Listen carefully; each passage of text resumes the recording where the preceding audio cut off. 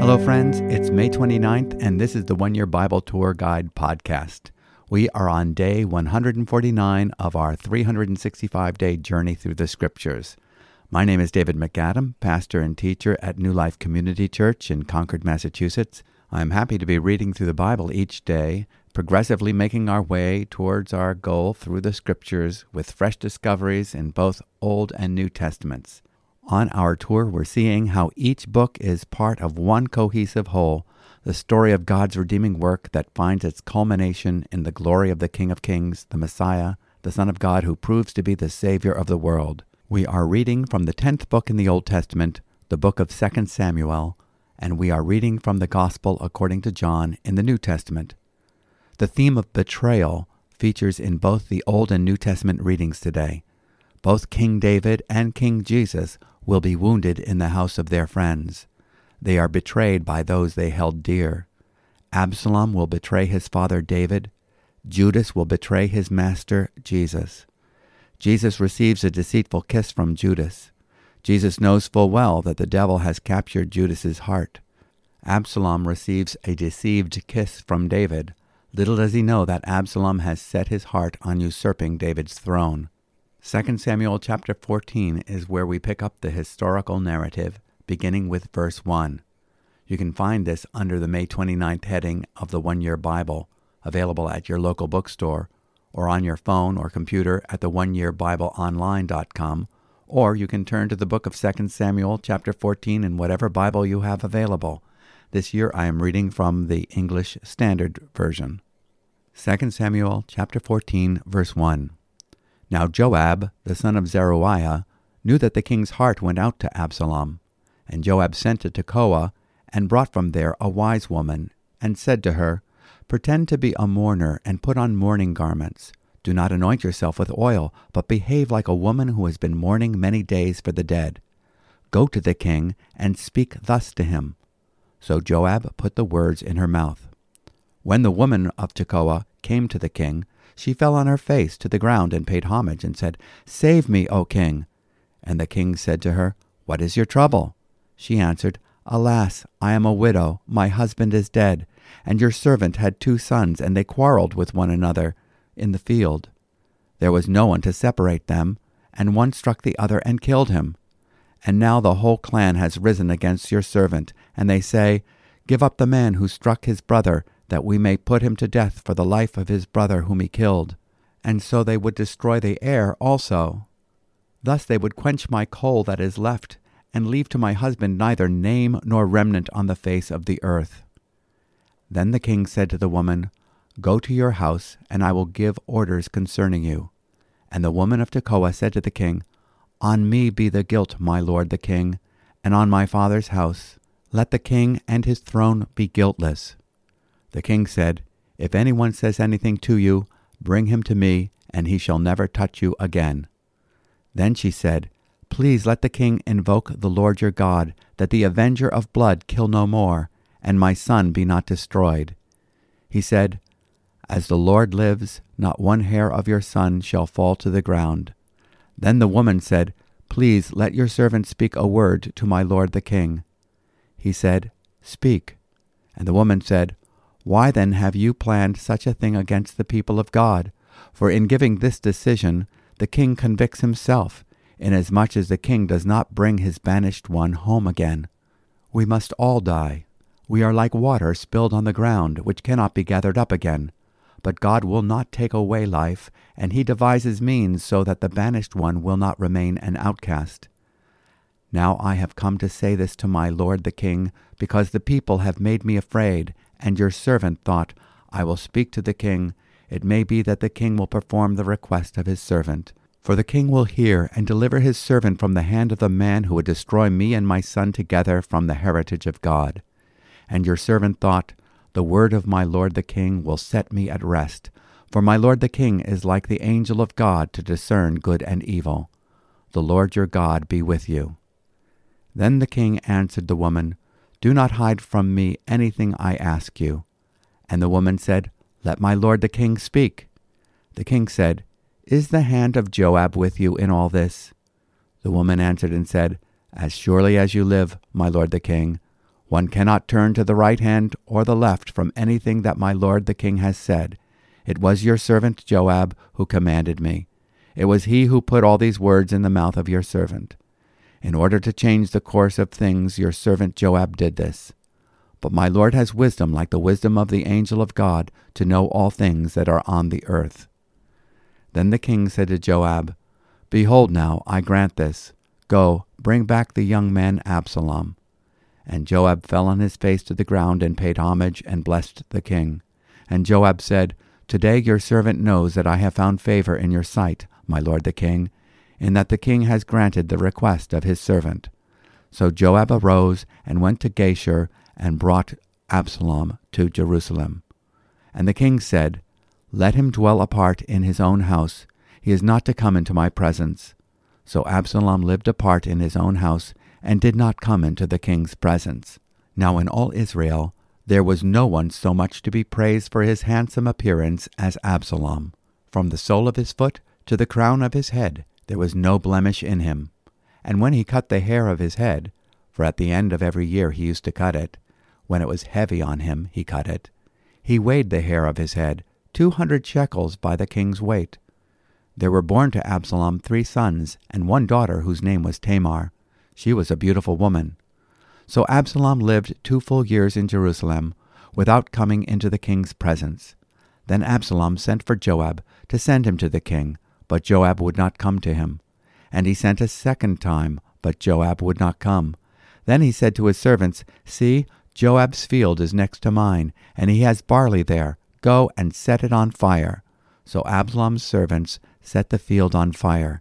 Then Joab arose and went to Absalom at his house, and said to him, Why have your servants set my field on fire?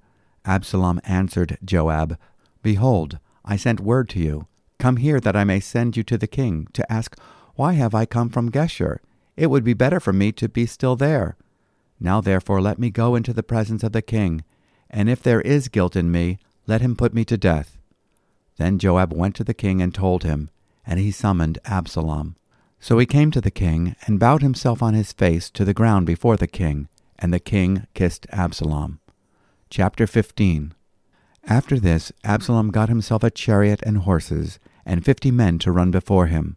And Absalom used to rise early, and stand beside the way of the gate. And when any man had a dispute to come before the king for judgment, Absalom would call to him and say, From what city are you? And when he said, Your servant is of such and such a tribe in Israel, Absalom would say to him, See, your claims are good and right, but there is no man designated by the king to hear you. Then Absalom would say, Oh, that I were judge in the land! Then every man with a dispute or cause might come to me, and I would give him justice. And whenever a man came near to pay homage to him, he would put out his hand and take hold of him and kiss him. Thus Absalom did to all of Israel who came to the king for judgment. So Absalom stole the hearts of the men of Israel.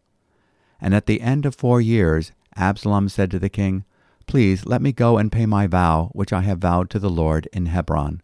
For your servant vowed a vow while I lived at Geshur in Aram, saying, If the Lord will indeed bring me back to Jerusalem, then I will offer worship to the Lord. The king said to him, Go in peace. So he arose and went to Hebron. But Absalom sent secret messengers throughout all the tribes of Israel, saying, As soon as you hear the sound of the trumpet, then say, Absalom is king at Hebron. With Absalom went 200 men from Jerusalem who were invited guests, and they went in their innocence and knew nothing. And while Absalom was offering the sacrifices, he sent for Ahithophel the Gilonite, David's counselor, from his city Gilo. And the conspiracy grew strong, and the people with Absalom kept increasing. And a messenger came to David, saying, The hearts of the men of Israel have gone after Absalom. Then David said to all his servants who were with him at Jerusalem, Arise, and let us flee, or else there will be no escape for us from Absalom. Go quickly, lest he overtake us quickly and bring down ruin on us and strike the city with the edge of the sword. And the king's servants said to the king, Behold, your servants are ready to do whatever my lord the king decides. So the king went out, and all his household after him. And the king left 10 concubines to keep the house. And the king went out, and all the people after him, and they halted at the last house. And all his servants passed by him, and all the Cherethites, and all the Pelethites, and all the 600 Gittites, who had followed him from Gath, passed on before the king.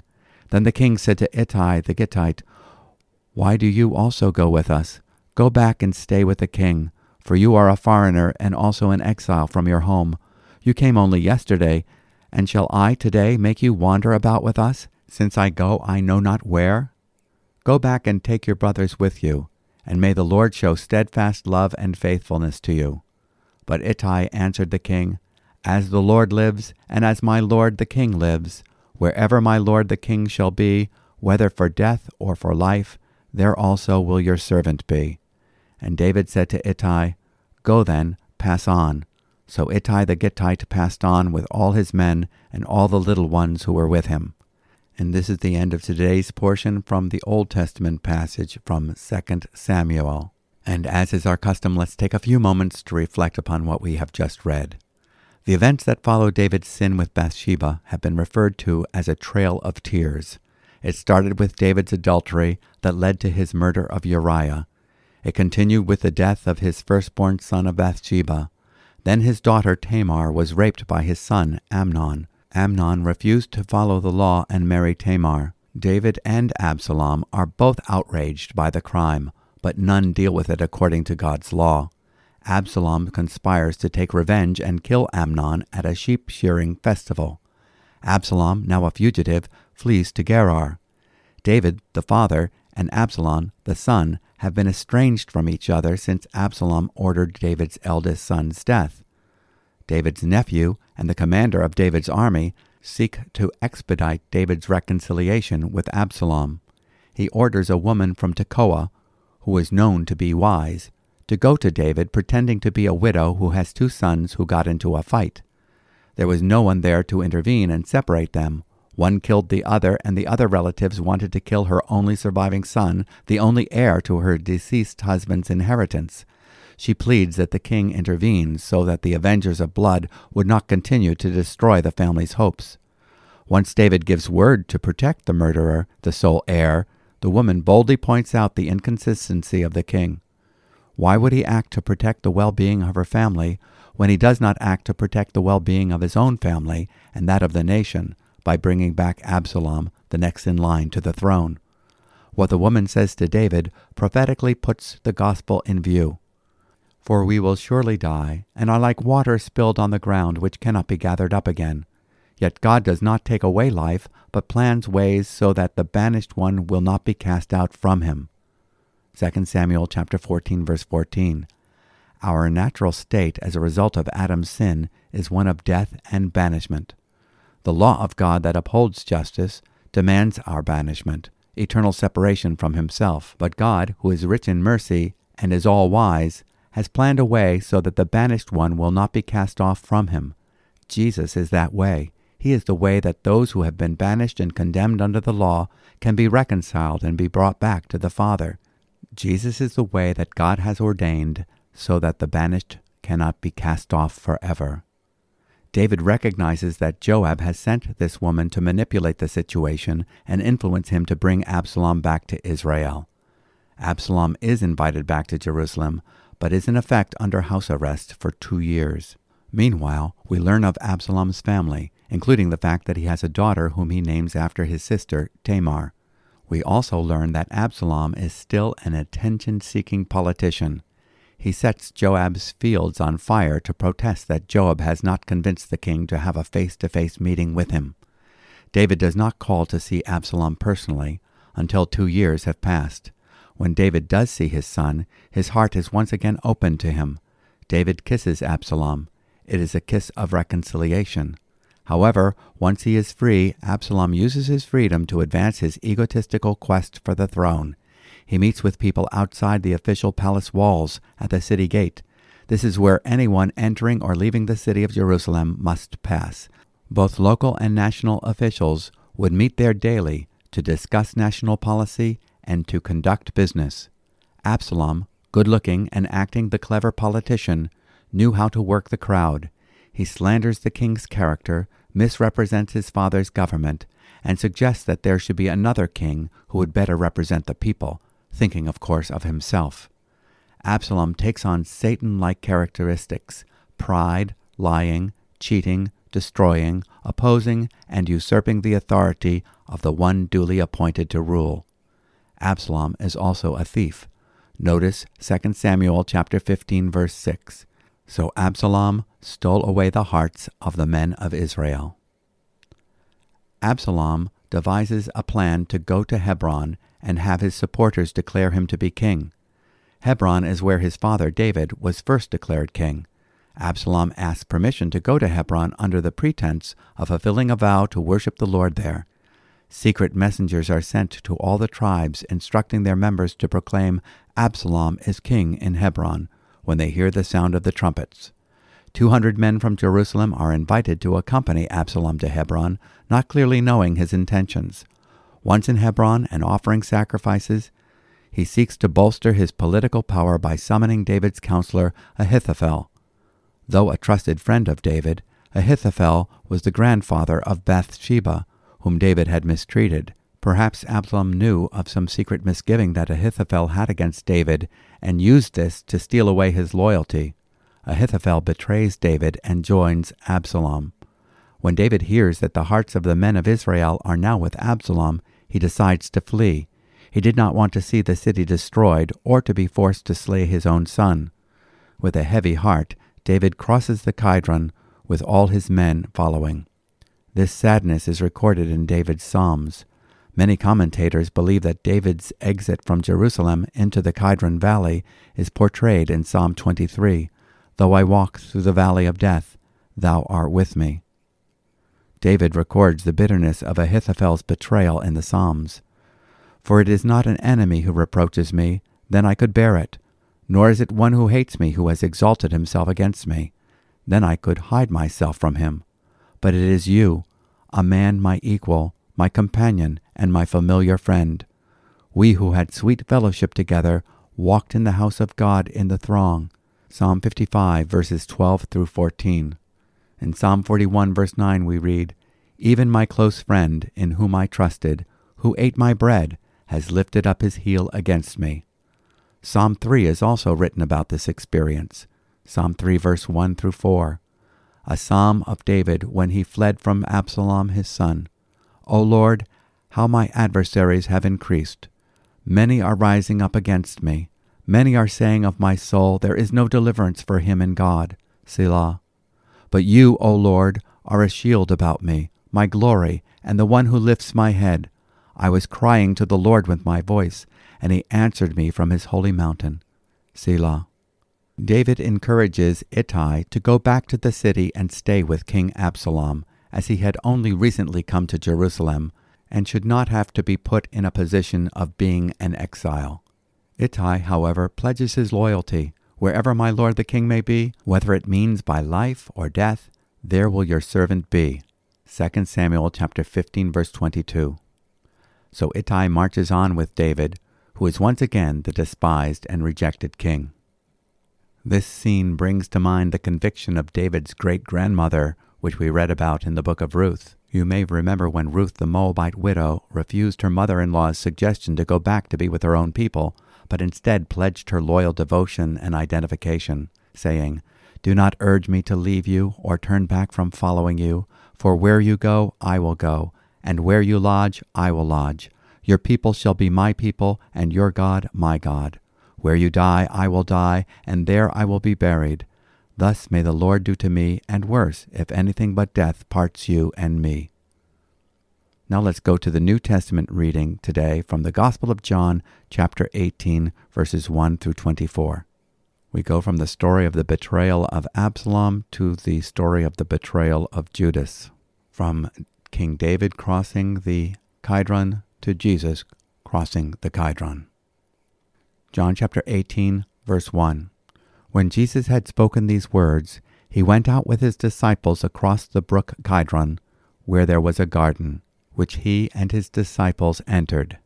Now Judas, who betrayed him, also knew the place, for Jesus often met there with his disciples. So Judas, having procured a band of soldiers and some officers from the chief priests and the Pharisees, went there with lanterns and torches and weapons. Then Jesus, knowing all that would happen to him, came forward and said to them, "Whom do you seek?" They answered him, "Jesus of Nazareth." Jesus said to them, "I am he." Judas, who betrayed him, was standing with them.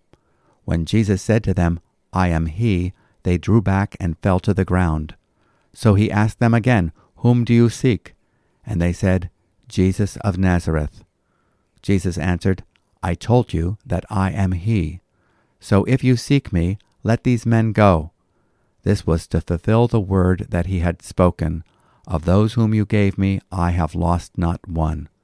Then Simon Peter, having a sword, drew it, and struck the high priest's servant, and cut off his right ear.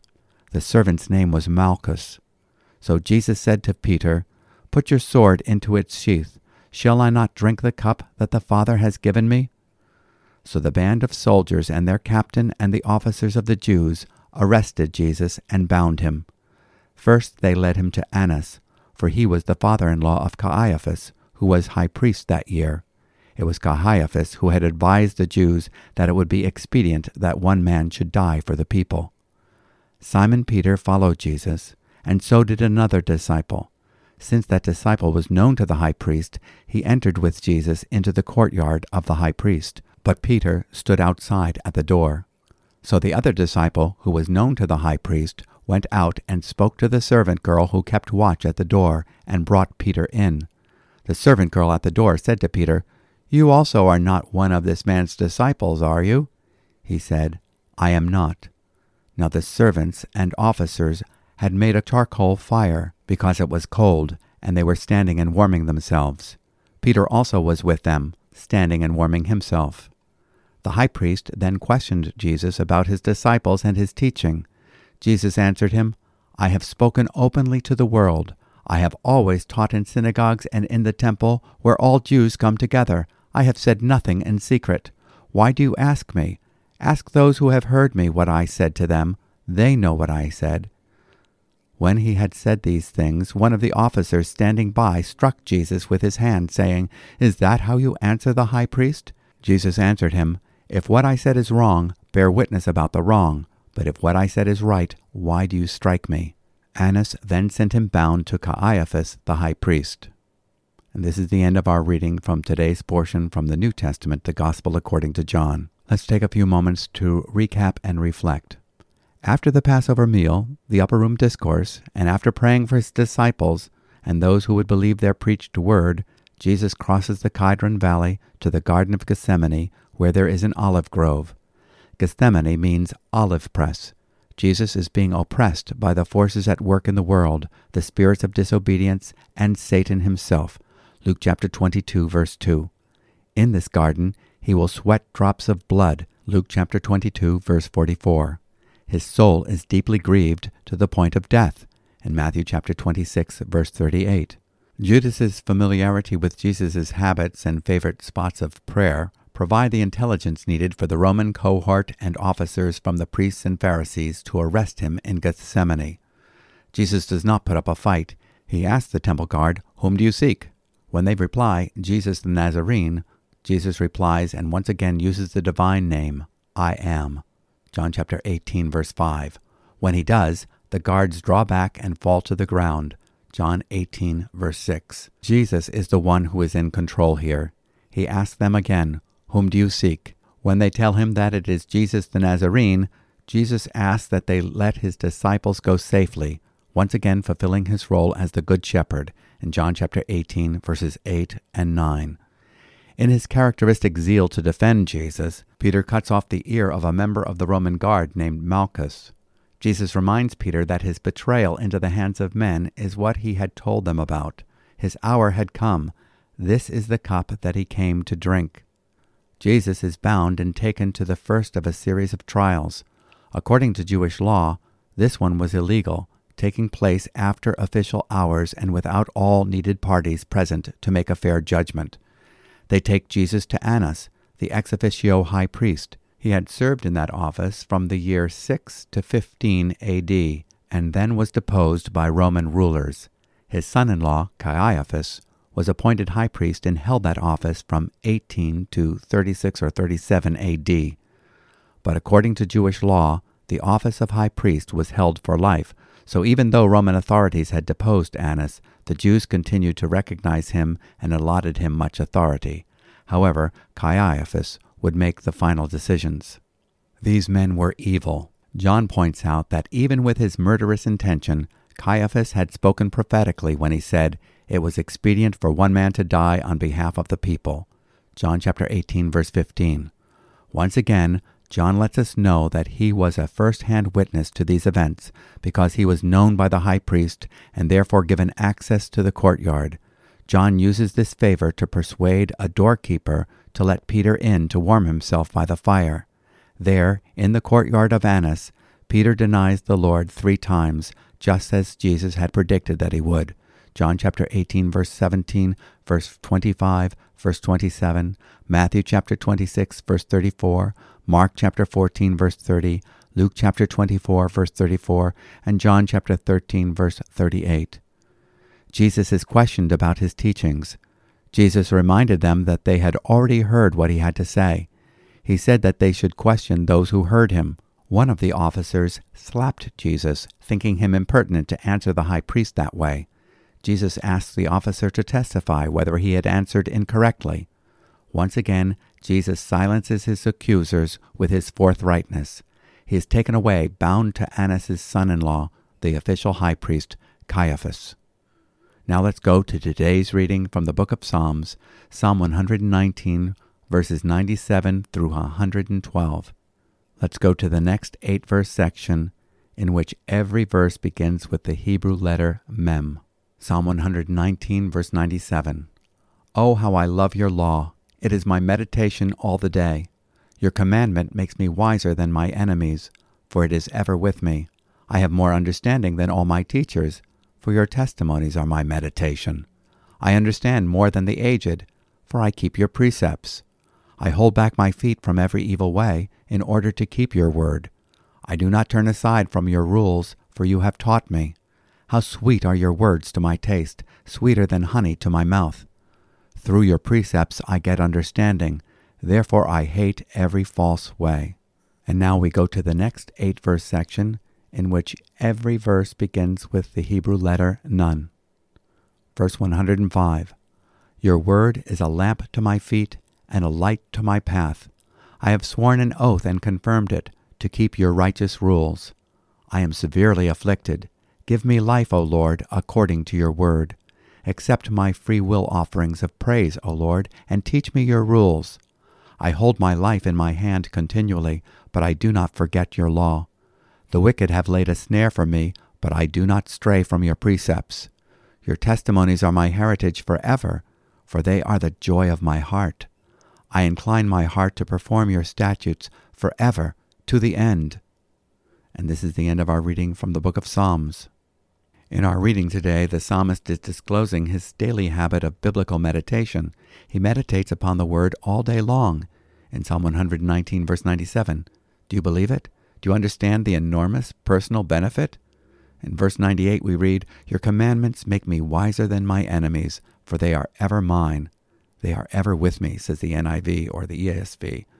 Not only does his meditation upon God's word make him wiser than his enemies, but also wiser than his teachers. In verses 99 and 100, he has been delivered from evil paths as he has attempted to follow God's counsel. Through the word, he has learned to hate every wrong path. In verse 104, what an appetite he has for God's word. Do you share his estimations of the word's value? Is the word your treasure? How sweet are your words to my taste, sweeter than honey to my mouth. In verse 103. In the next section, in which each verse begins with the Hebrew letter Nun, he continues to expound how important the word of God is. Your word is a lamp to my feet and a light to my path. In verse 105. He recognizes his own vulnerability in this world where there are so many snares. His hope of personal victory is related to his purposeful pursuit of the word's teaching. His heart rejoices in this. And before we leave off on our reading today, let's go to the Bible's treasure chest of wisdom, the book of Proverbs. We're in Proverbs chapter 16, verses 8 and 9 today. Better is a little with righteousness than great revenues with injustice. The heart of man plans his way, but the Lord establishes his steps. These verses are certainly good value clarifiers. Better is a little with righteousness than great income with injustice. Here is another verse reminding us of what is most important in life, being in a right relationship with God and His Word, and recognizing that God is in control as we make our plans. The mind of man plans his way, but the Lord directs his steps. Now let's pray. O Lord, we make our appeal to your mercies and the wisdom of your word. Keep us from snares. Even when we are in tough times and walking in what we recognize as the valley of the shadow of death, remind us of your unfailing presence. You are our strength and our shield, and your word is our delight and a lamp to our feet. May we walk in the light that you give instead of warming ourselves at the popular fires of unenlightened opinion. Our hearts rejoice in the sure hope that you will complete the work you have begun in us. Give us courage to walk into the future with your victory in view. In Jesus' name, Amen. Thank you for participating in our Bible reading today as part of this Bible reading community going through the Bible in a year. God willing, we'll be back tomorrow, and we hope that you can join us. If you have any questions or comments and you'd like to contact us, you can write an email to podcast@newlife.org. And if you'd like to know more about New Life Community Church and its ministries and what's going on this summer, you can go to our website, newlife.org, or to our auxiliary ministry, newlifefinearts.org. God bless you, and hope to be with you tomorrow.